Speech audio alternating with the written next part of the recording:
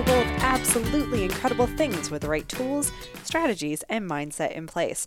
I'm your host, Victoria Smith, and I am a stress reduction coach who is all about helping you significantly reduce your stress so that you've got more time and energy for whatever it is that matters most to you.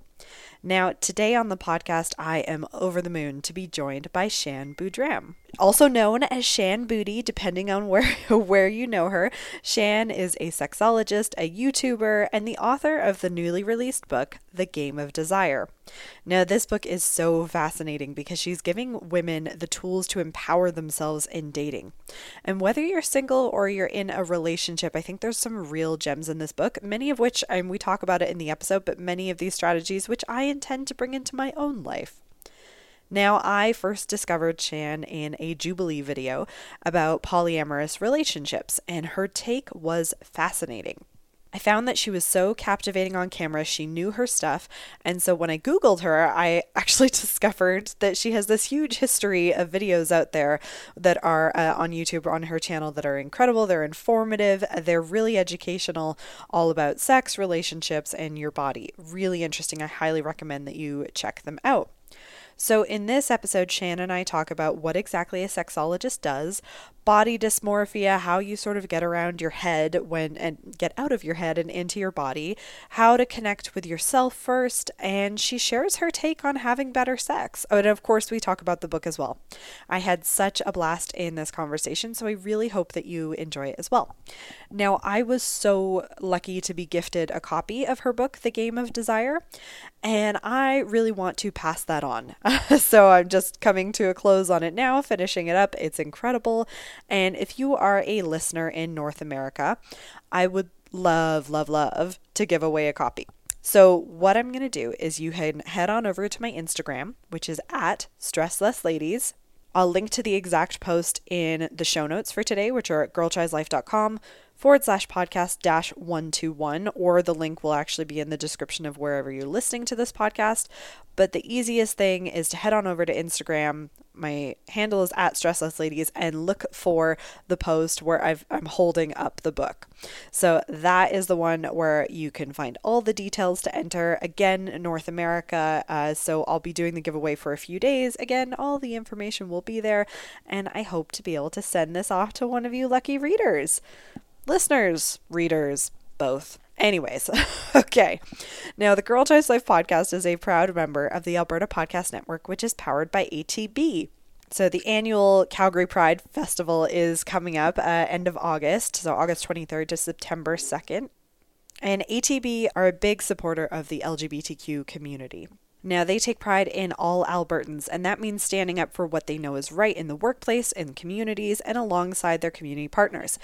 So they support Firefly in Schools, an LGBTQ plus awareness and anti-homophobia program in Calgary and area schools, and also Reading with Royalty at the Calgary Public Library, a family-friendly storytime program led by local drag queens and kings. It's an incredible program, so I highly recommend that you can check all of this stuff out at atb.com. Now, I do want to quickly tell you about another member of the Alberta Podcast Network, which is Modern Manhood. Now, we've talked about them before. It's a series of interviews towards understanding the many different views of masculinity. So this is hosted by German Villegas.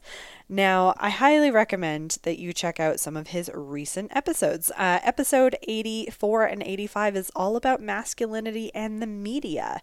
And I found them to be really, really interesting. So you can find those at modernmanhood.org. Okay, so again, if you want to win a copy of Shan's book, just head on over to Instagram at stresslessladies. Look for the picture with her book, and all the details to enter will be there. Okay, without further ado, let's head into the interview.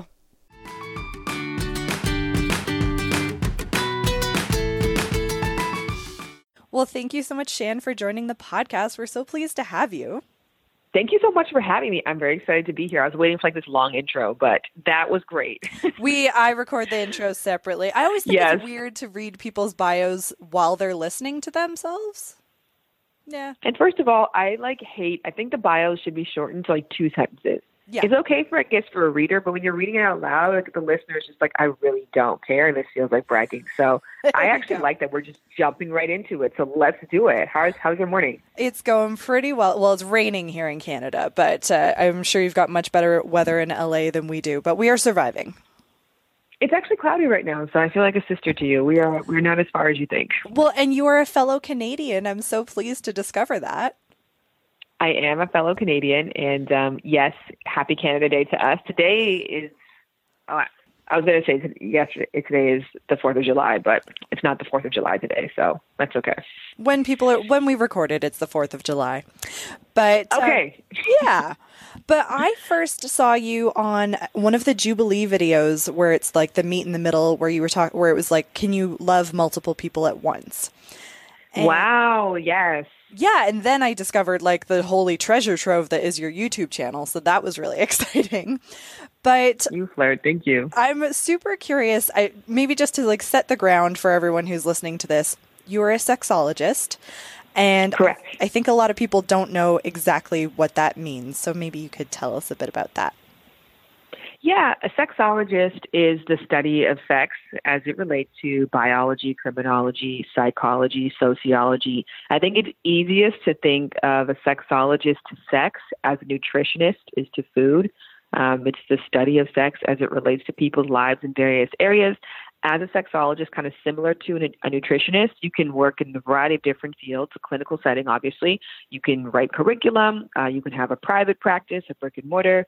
I went to school for journalism. I'm not, as a Canadian, I don't know if you know Centennial College, but that's like where I went to school for journalism.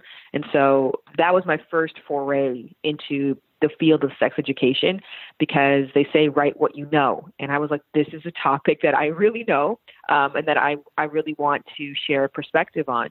And so that's how I began. So my mission from the start of my sexology career, I didn't become a sexologist until 2017 or 18. No, 2016. And then I obviously graduated from school 2008. So sometime in between for me to just really like get the hours in. But my mission has always been to spread the message to as many people as possible and to make the message accessible to everyone. And you particularly do focus on, like your very first book, Laid, focused on young people's experiences. And your newest book coming out, Game of Desire, is that more, again, younger people, single people? The target of so essentially the book, The Game of Desire, is me working with 6 women over the span of 6 months to basically try to revamp their love life. And really and truly, it's about their life as connectors. So these are people who are massively successful in every area, but when it comes to intimate relationships, we all have that friend who just really can't figure it out. And we're like, we don't know why. Like, they're great. They have an awesome apartment. They know the lyrics to Hamilton, and they do super great winged eyeliner. They just can't really figure it out. And so those are the women that I sought out. I interviewed 300 women last year to choose the 6 that I was going to work with. And so they range from 24 to 37, whereas with Laid, it was strictly for people under the age of 24. So as I've grown and my demographic has grown, I'm speaking to an older audience who is thinking about intimate connections in a much more long-term way. And it was, you shared some information with me before this, which I'll include in the show notes, but the quick video that you shared of the women's experiences before and after, like, these are truly transformational. It's a truly transformational process these women have gone through. Like, the confidence is through the roof. Yes, I'm so proud of that video. I'm so proud of them. Like, we genuinely are still friends to this day. And it was let me tell you, Victoria, like, I genuinely started this book and I was like, this is a 6-week course. 6 weeks and you're going to be a masterful seducer. 6 weeks and you're going to go out there and feel like you are on top of the dating world. And 6 weeks easily transferred into 6 months, which has probably by now been a year because I'm still in touch. And like, one of them, for example, is in a relationship, and I make a joke with her that like, we're a throuple because I work with her with all her relationship problems. I'm like, her partner doesn't know that I'm in their relationship, but I'm in their relationship. So I definitely learned a lot through the experience of them, real people. And sometimes we forget, because we do the work every day. We talk to people, we learn, we read books, or I know, for example, for myself, I've been in the sex education space for 13 years. And so in my mind, you hear this stuff once and you can apply it. But in truth, if this is brand new information for you, there's no way in 6 weeks you're transforming yourself. So these women, it was obviously an incubator of change, one, and number two, it was a lot of invested time and work with them. So I hope people who buy the book don't just read it once, read it once for pleasure, but then dog tag it like crazy and go back to those lessons over and over again and try practicing things slowly, bit by bit. You don't have to force yourself to get to a dramatic after result in 6 weeks. I think it's a lot nicer when it's a slow burn, as it was with the women in the group. Yeah. And I have a feeling I know the answer to this question, but I'm just curious if you can go into detail. How much of our challenges with sex or relationships is in our heads versus in our bodies? Ooh, well, shoot, you go first, and then I'm going to piggyback off you. Like, I think it's 95% in our heads. Like, I'm sure so I do stress reduction coaching, and it is so much more about what you're interpreting versus what's actually happening to you.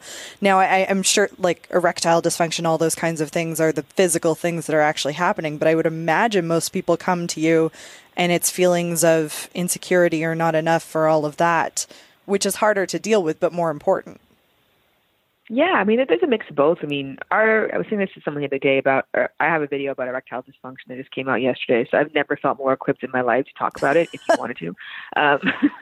But when it comes to the body, like 99.9% of your bodily functions that help you to survive, you have no hand in, right? Like our body, we think we're in control of our body. Like our body is the master of us. Like I don't know why my veins are pumping blood right now, but they are, or why my heart is beating. I don't know what neurons are firing. There's so much happening behind the scenes. And so there is something to be said about the fact that there's a great mystery of the body and that we're not in as much control as we'd like to believe. And sometimes when our bodies aren't functioning well, like one of my pet peeves, I think, when I speak to women who haven't orgasmed or don't orgasm with a partner, and they're like, I know it's just me because I'm not relaxing enough.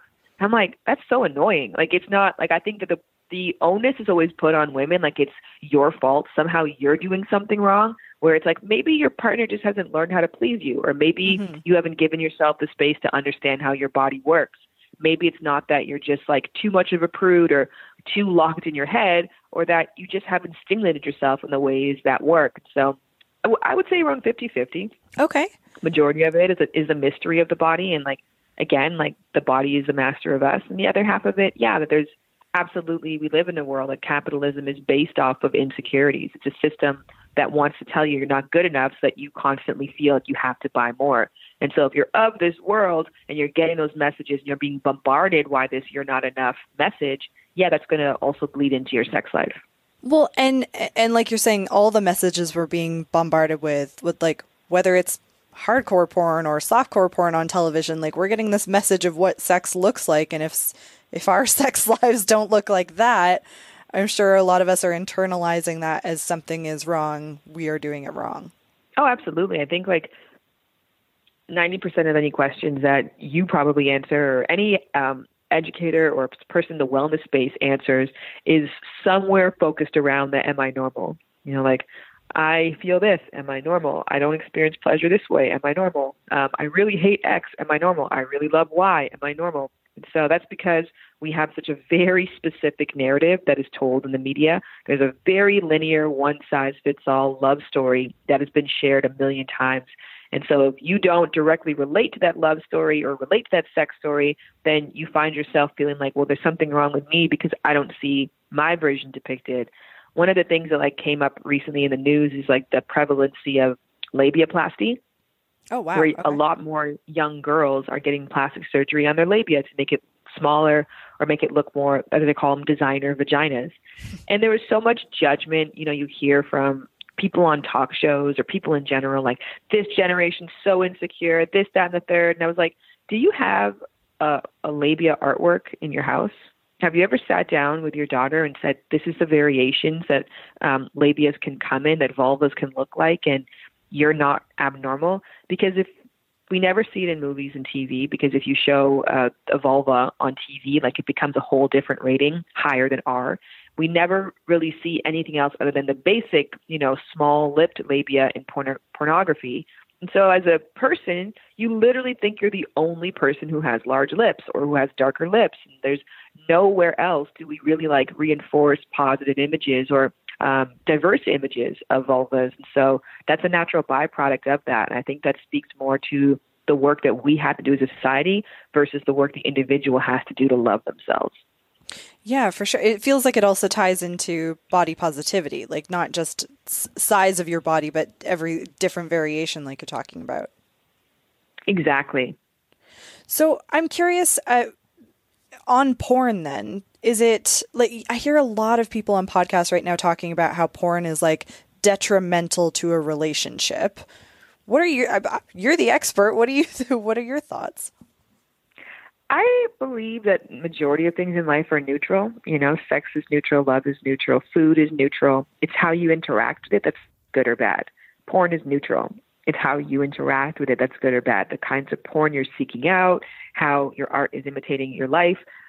Those are the things that can make it a negative experience. But on the flip side, porn does a lot of incredible things in relationships, and porn can be a saving grace. It can be an exciter. It can be a way to spice things up again. It can be a way for people to learn new things or even see different body types, or see different activities, to see what it is that their fetish is actually depicted somewhere. So they're like, oh my gosh, I'm not a complete freak. So there's two sides to every coin. I just think it's how the individual interacts with it. The unfortunate thing is accessible mainstream porn that is free tends to be pretty sex negative and pretty heteronormative. And that's because it's a multi-billion-dollar industry for men where they're like they are the programmers, right? Like they control the kind of man who consumes that kind of porn. It's what they are looking for that the rest of us have at our fingertips. And so that also adjusts with us saying yes to more like Erica Lust, for example.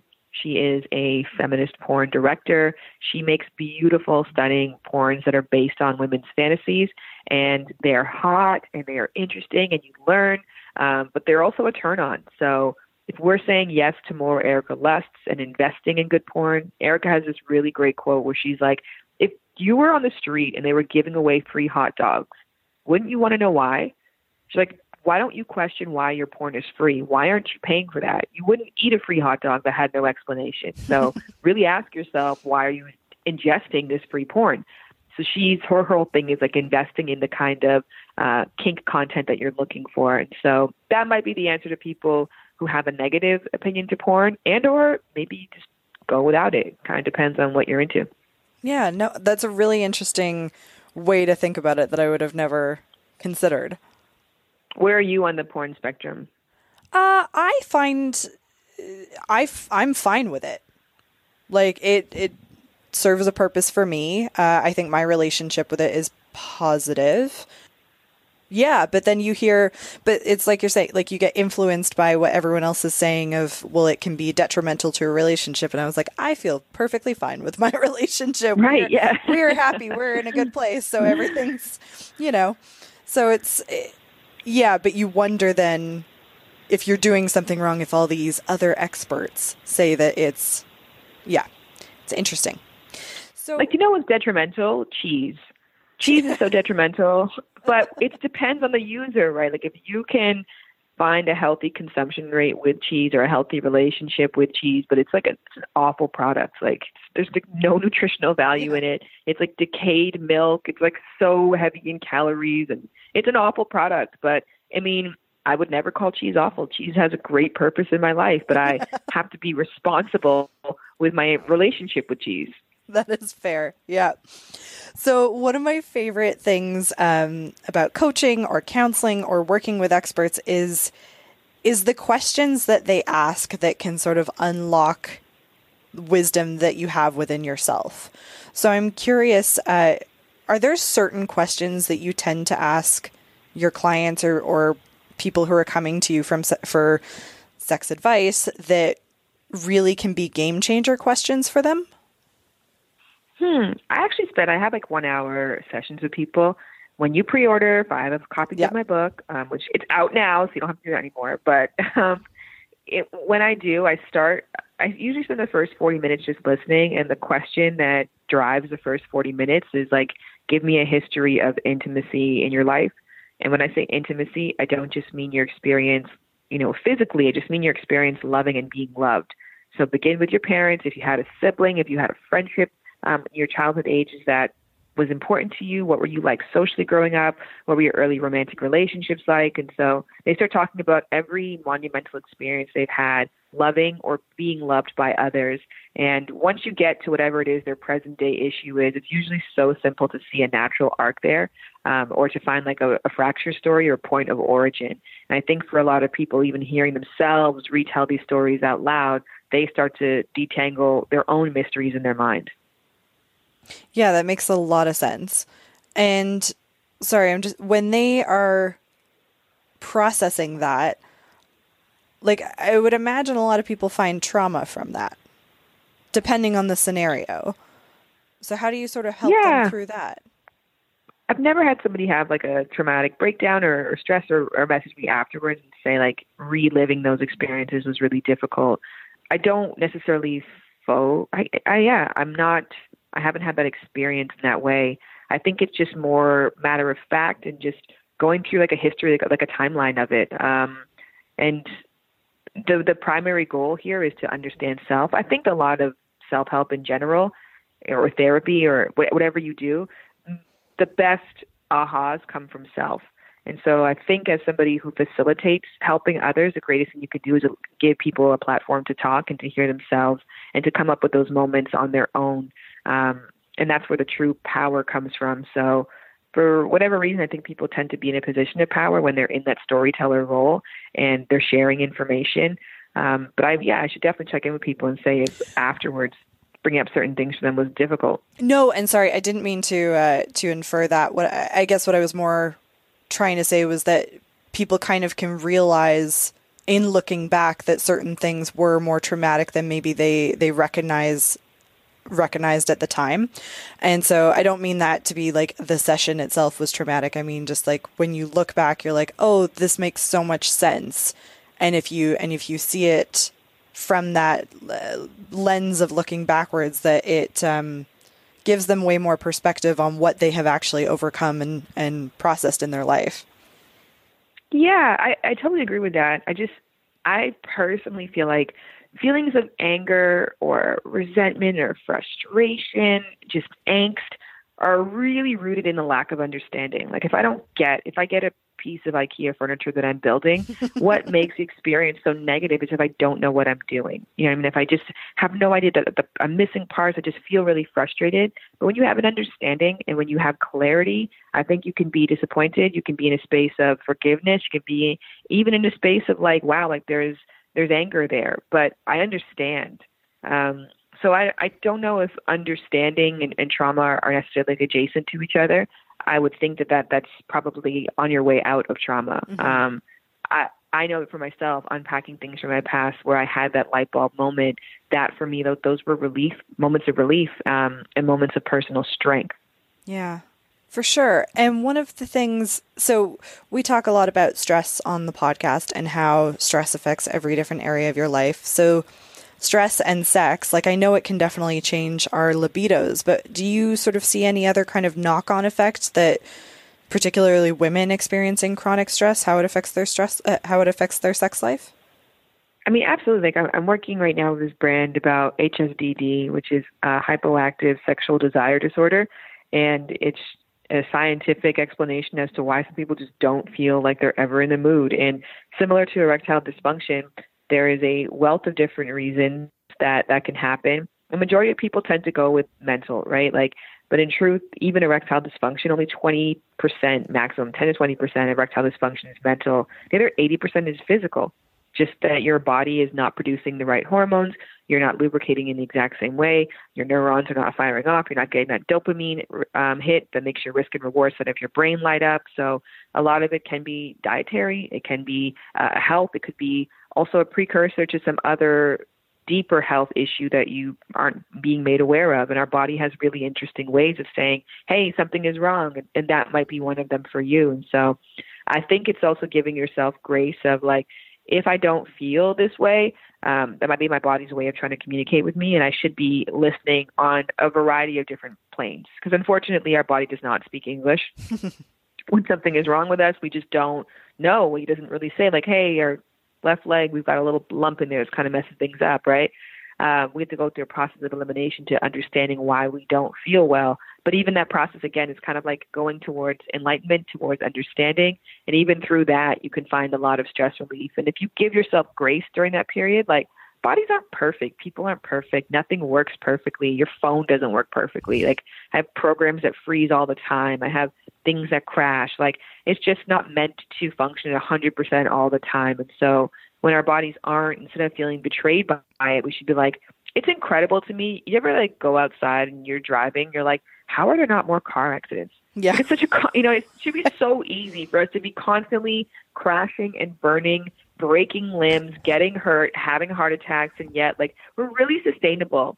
And so in moments where things aren't working perfectly, be like, well, of course, I mean, you've done such a great job for so long, something is bound to fail. And if you can approach yourself with that lens, with a bit of self-care understanding versus like, woe is me, why is this happening? I feel like you could uncover a lot in the process of that. Yeah. So in what you're saying about body is not working perfectly, I wanted to talk a little bit about body dysmorphia, because I know that, so I have had 2 children, and I can see body. Congratulations. Oh, thank you. I can see. How old are your kids? They're 3.5 and 13 months. So they keep me beautiful. busy, but, yes. but I can definitely see how, I mean, it's a very common topic, right? Like women's sex lives after having babies. And I think part of it is that body dysmorphia and what we see and what we experience is just, it's not what it was, or I know when I look in the mirror, it's just not what I see in my head, or what I feel is not what is depicted in the mirror. But men also experience body dysmorphia. We experience it in other different ways. How do you sort of talk people through getting around that, or out of your heads and back into your body? I would say change the channels wherever you possibly can, like reprogram what it is that you take in, what's in your zeitgeist, right? Like, what is the healthiest thing to do for yourself when you're in a place of fragility or vulnerability is to incubate to some capacity, right? If you're sick, you stay in bed for a while. If you're not feeling well, you stay around people who you feel safe. And if your self-confidence is shattered because of something that's very natural, I mean, at the end of the day, women from the beginning of time have felt this way. It's massive change to your body. It's really, really big differences. It's a massive change to your hormones as well, too. So in addition to the fact that you're looking and seeing something different, you're getting completely different, like, drugs internally that are making you feel different as well, too. And so, again, giving yourself grace to be like, of course I feel like shit. Of course I'm not happy right now. Or of course I feel disappointed in my body. Like, look at all the messages I've gotten for my entire lifetime up until this point. Look at the way that my body has changed, even from my own vantage point, and also keeping into account the fact that I'm getting way less progesterone than I used to be getting a couple months ago. That was keeping me leveled out mood-wise. And so maybe just unfollowing a couple of accounts on Instagram, watching the TV shows or the movies that you watch, like, put images in front of you that celebrate and validate you as you are. When you do that, I think even from a standpoint, like, you have to develop what your religious beliefs are before you start investigating other religions. You have to develop what it is that, like, your ideals or morals of the world are before you start integrating with other groups of life. Like, you have to know where your home base is. You have to feel good in having a solid foundation. So sometimes we have to go back in the house and incubate for a while and just, like, let ourselves get better, recuperate, feel better, feel confident before we go out into the world and ingest all these images. And of course, you can't control everything because there's billboards and there's movies and et cetera, et cetera. But whatever is in your control, like, if you know that you open Instagram once an hour just to scroll, when you do scroll, it should be images that make you feel validated and make you feel beautiful. And that might be something that you have to do for 6 months, or maybe you create a Finsta where only on your alternate Instagram account are people who are just like you, going through what you've gone through, or celebrating a body that looks like yours. I think that's really critical what you're saying of going inwards, because I think a lot of us build that foundation by looking out. And so if we can, like you're saying, incubate, go in, figure that out for ourselves without it being words, Victoria, today, without it being informed by the outside first, I think, yeah, that makes a lot of sense to me. Yeah, I think what the problem a lot of people do, I mean, problem's the wrong word, because, I mean, there's no one right way to live, but some people incubate and stay there, right? Yeah. You'll see that with people where, like, they find their community or, like, their given group, and then they don't venture outside of that, and we don't get to learn from each other. So I do want to encourage people, like, yes, like find community, find like minds, but then also challenge yourself to be in unexpected places, because, you know, that's how we change the mass narrative. That's how we learn from each other. And if niche communities are only sticking to themselves, then we don't get the benefit of learning from them. And so we're slowly starting to see the world open up, and we're starting to see different body types, different perspectives, different races, and unexpected stories sort of creep into like the general pop culture media.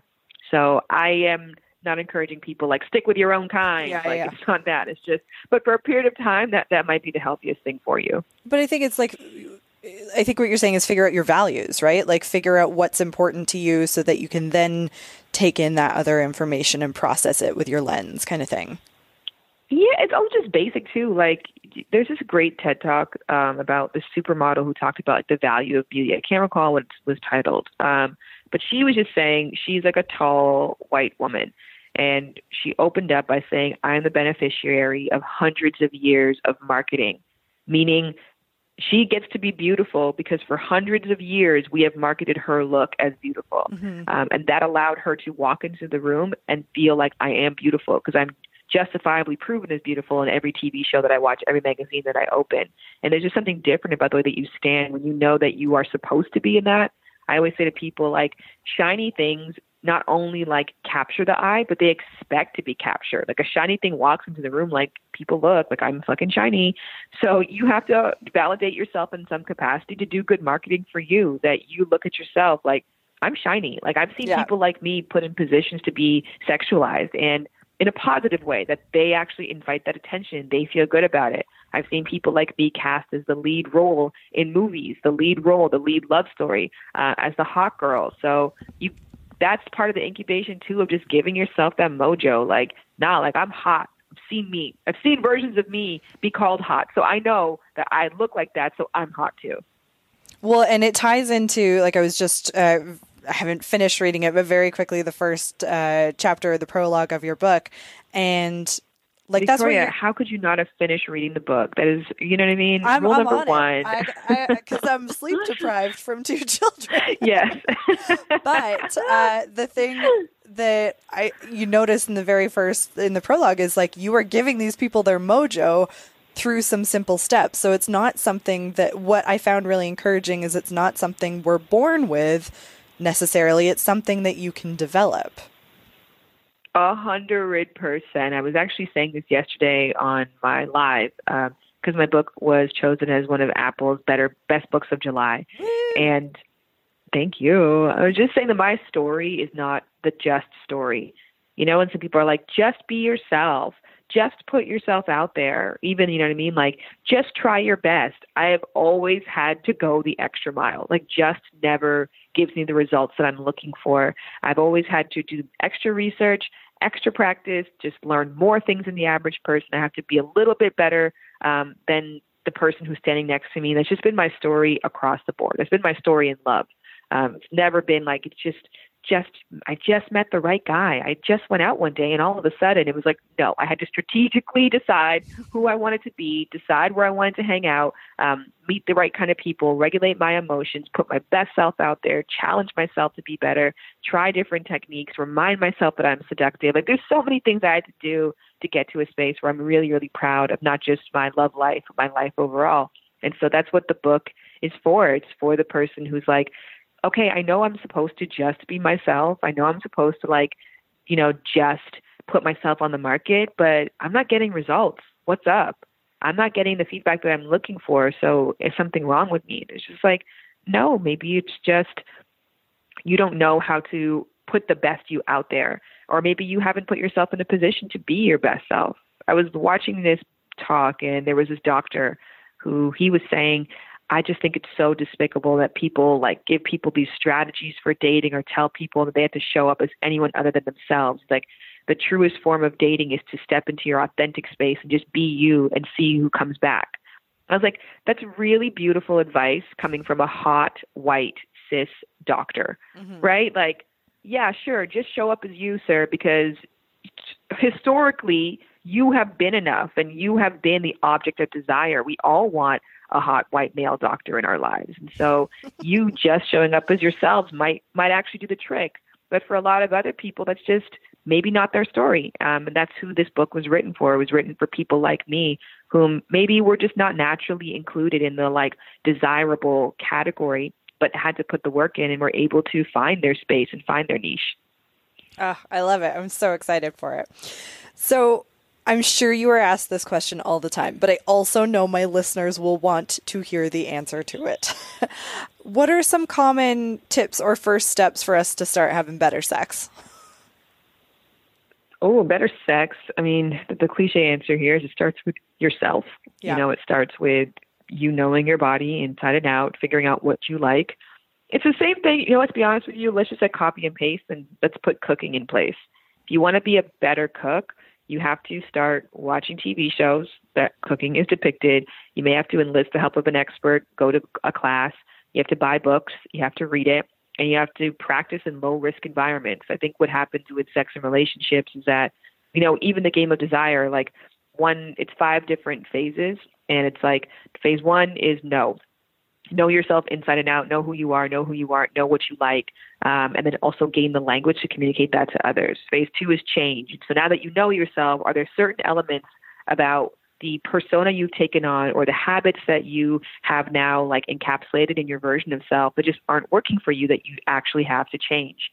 And then phase 3 is to learn. So now that you know yourself and now that you know what you have to start working on, what can you start filling yourself up with? What new information, new tools, new techniques and tricks? Because maybe you know that you love masturbation in a particular way because you've played with your body to your capacity and you found something that works.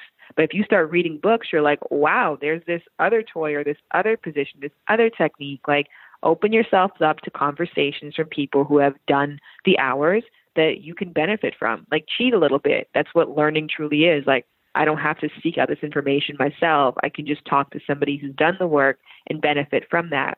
And then phase 4 is practice. And the key component with practice is you have to practice in low-risk environments. Like, going back to the cooking analogy, if you've never cooked, can you give me a meal right now, Victoria? What's a fancy meal that someone has to cook? Paella. If you've never cooked paella before, Christmas dinner is probably not the first time you want to try that out. Yeah. You know what I mean? Like, or a date, not the first time you want to try that out. You're going to try it out by yourself at home, get it down a couple of times, make it for lunch, for work, for yourself, maybe share it with a friend. And then eventually you get the confidence up to be like, I can share this with a group of people whose opinion I care about. Same thing with sex. Don't make the first time you're trying a brand new move in a high-risk environment with someone that you're trying to impress, or in a space that you know you're going to get vulnerable or embarrassed. A basketball player is not going to try to dunk for the first time in the fourth quarter. Yeah. And I got this cheat sheet from you. Is this the section where your group tested out bacon and donut vaginal perfume? Yes, it's not all one sentence. Okay. That sounds awful. There's 3 separate ones. Okay. I should clarify that. Bacon perfume, donut perfume, and vaginal copulence. Got it, because I was like, that would be a whole lot of smells going on down there. Yeah, it's actually funny because in practice, one of the things I added into practice is that we were going out to test out like all the things that we had learned, like the S posture, like how to flirt, how to tune your seductive voice, how to be seductive based on like knowing how to ask people the right questions and get into like their higher self. And so they were supposed to go out and practice all of these, but I just added on these fun experiments. So when they were approaching people, they didn't feel like, oh my God, I'm putting myself out there. They felt like, oh, I'm just testing out this technique to see if it'll work or not. And so we did this thing where we all put on different perfumes. The real point of this exercise was to get them comfortable approaching other people. Mm-hmm. But we gave the excuse of we had to go up to people and ask them, can you smell all of us and say which one you think is the most enticing scent? We didn't have vaginal copulence for that one. That was an experiment of its own. But laundry scent was like the drastic victor in that one. But we were all in the car at one point, and it was laundry, perfume, bacon, and donut smells. And it was like the most disgusting thing ever. I just like all the windows were down. My face was out the side like Ace Ventura.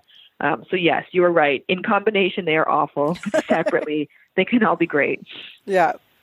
One of the things I was realizing when I was looking at this cheat sheet and reading that first chapter was like, while I am not on the dating scene, I feel a lot of these things are going to be still helpful for me because, you know, every phase you sort of go through, like, you know, having kids, like it's a whole different change to your relationship. And I was like, man, maybe I need to like up my date night and figure out this S curve and ask sexier questions and stuff. I was like, I don't see this as a book for only single women or single people. No.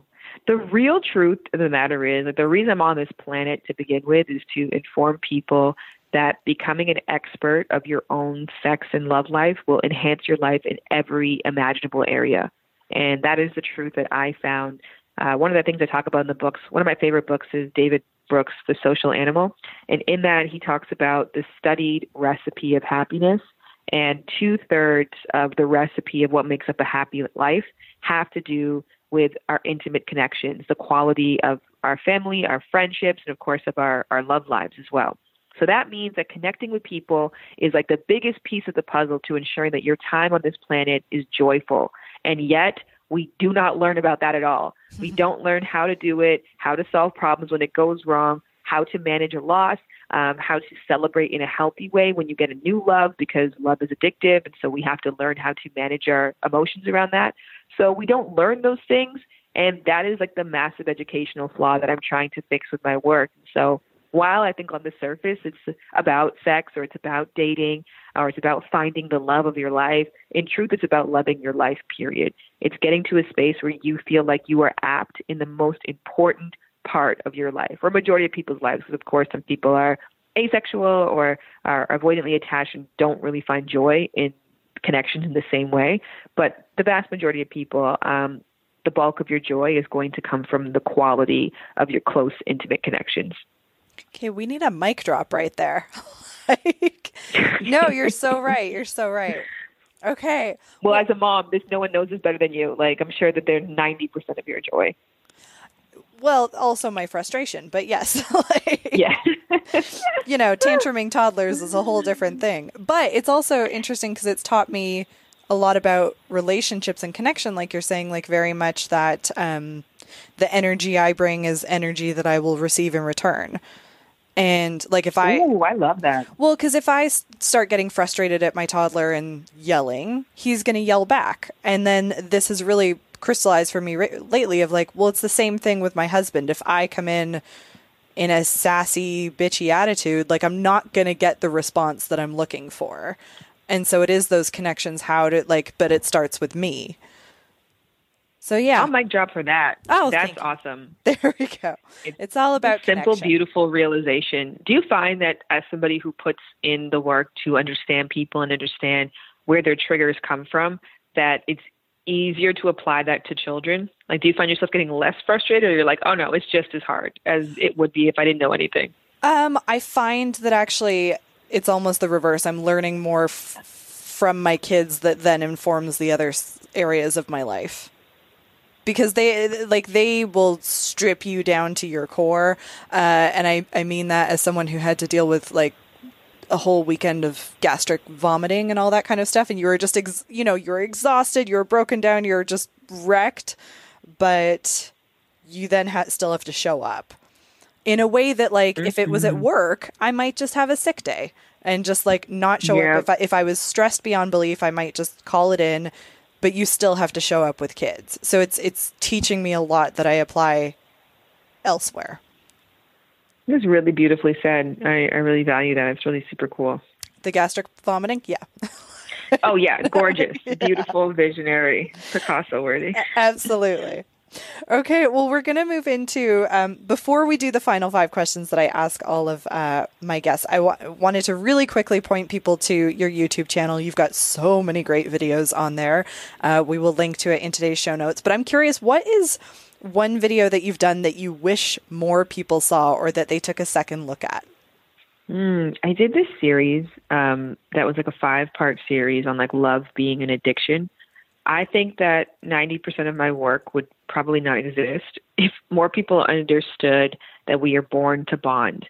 I think something really magical happened in maybe like the early 2000s where we started to understand food in a very different way. Like when I was growing up, again, cheese and like milk and bread were like a part of a healthy, balanced diet. And now we're like, no, no, no, no, no. Like dessert, you know, when they had like cereal, it's like a part of a healthy breakfast. Mm-hmm. And then now we know like, no, sugar is not supposed to be part of your breakfast. Like it's not, we don't need Cookie Crisp as a part of a healthy breakfast.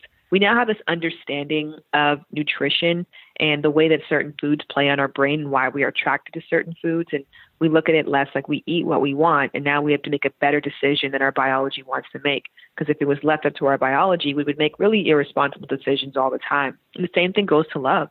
You know what I mean? Like we have a lot of really outdated modules in our DNA that drives us to make not the best decisions for our health and happiness.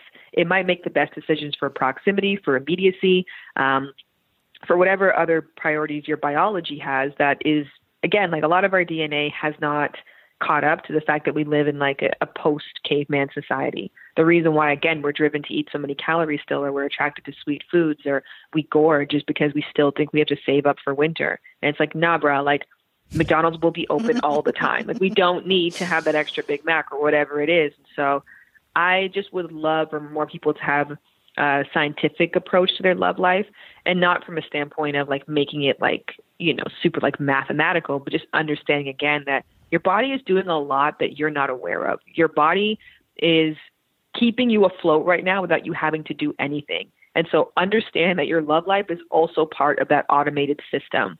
And that means you have to start making rational choices. You can't just say, well, it feels good, so I do it. Or if I think about this person, that must mean we're meant to be. Nah, it says it probably just means you're addicted. And so the 5-part series that I did was just really explaining how love works in the brain and why sex can compound an attraction to someone that you logically know is not even the best fit for you.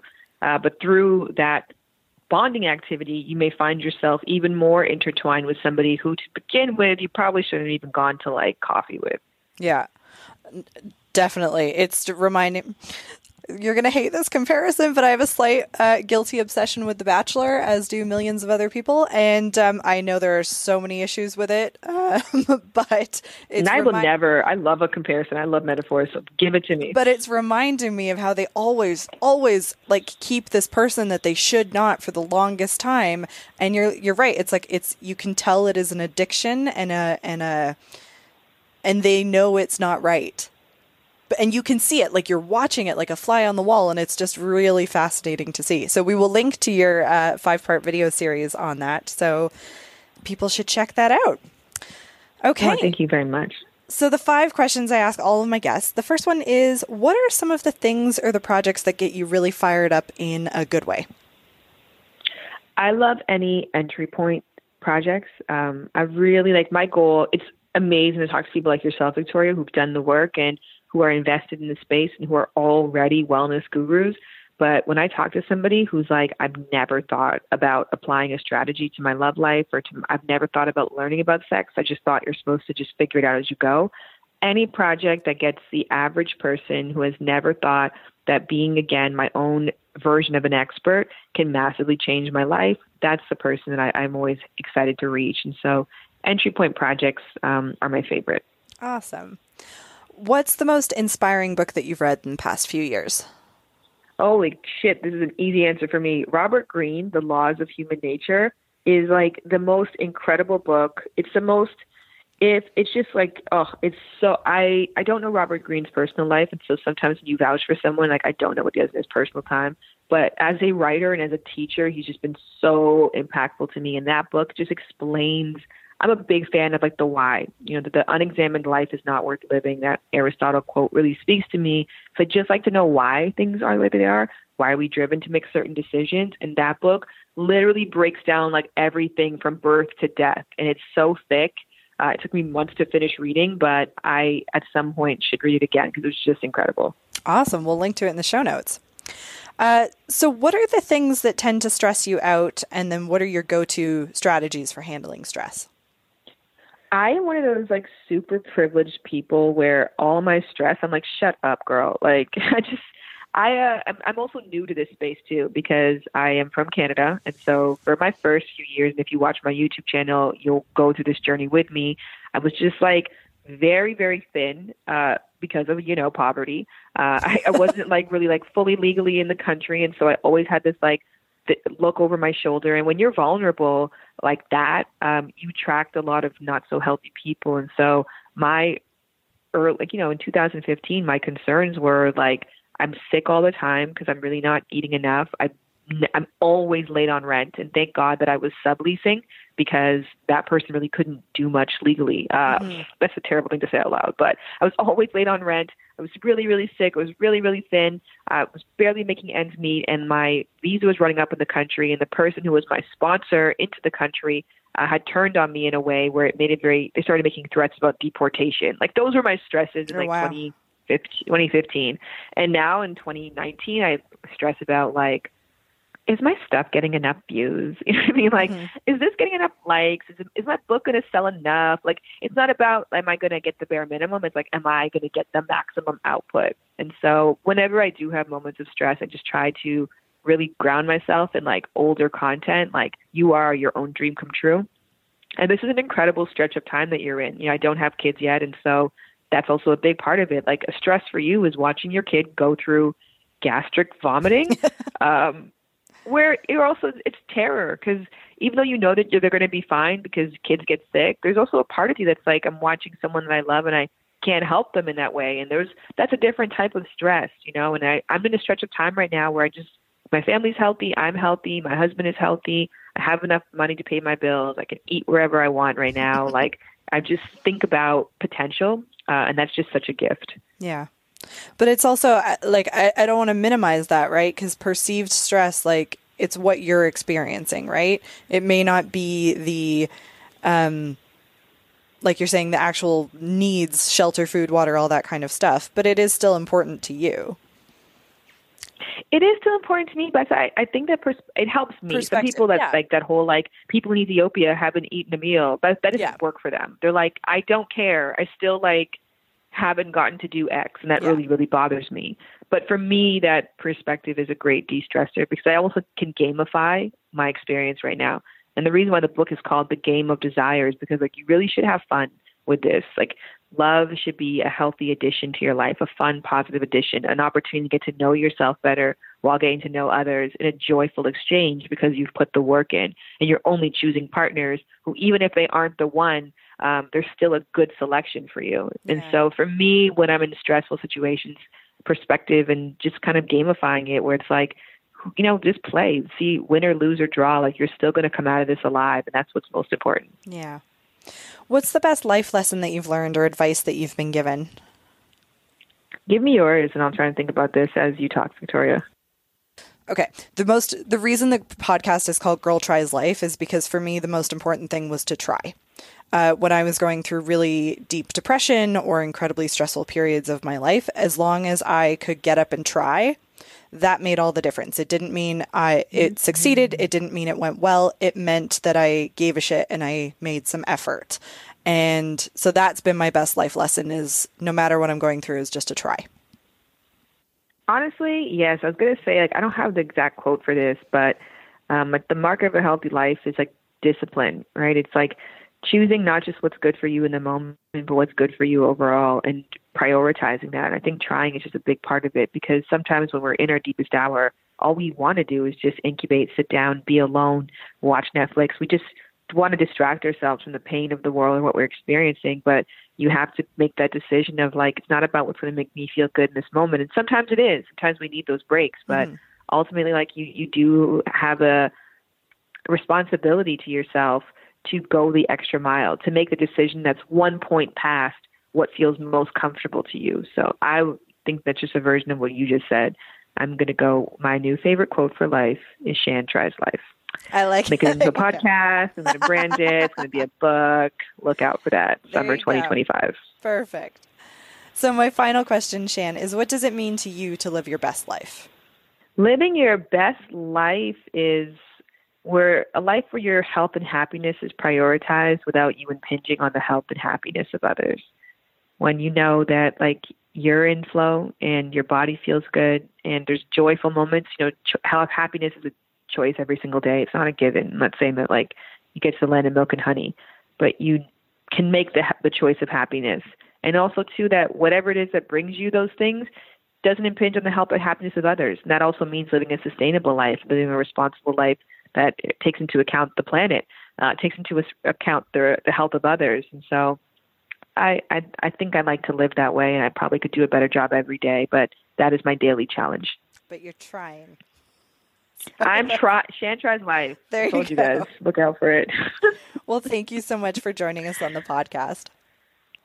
No, thank you so much for having me. This is so wonderful. Shout out to all of Canada, because of course they're listening, every person in Canada, Yeah. and we both love you dearly. We really do.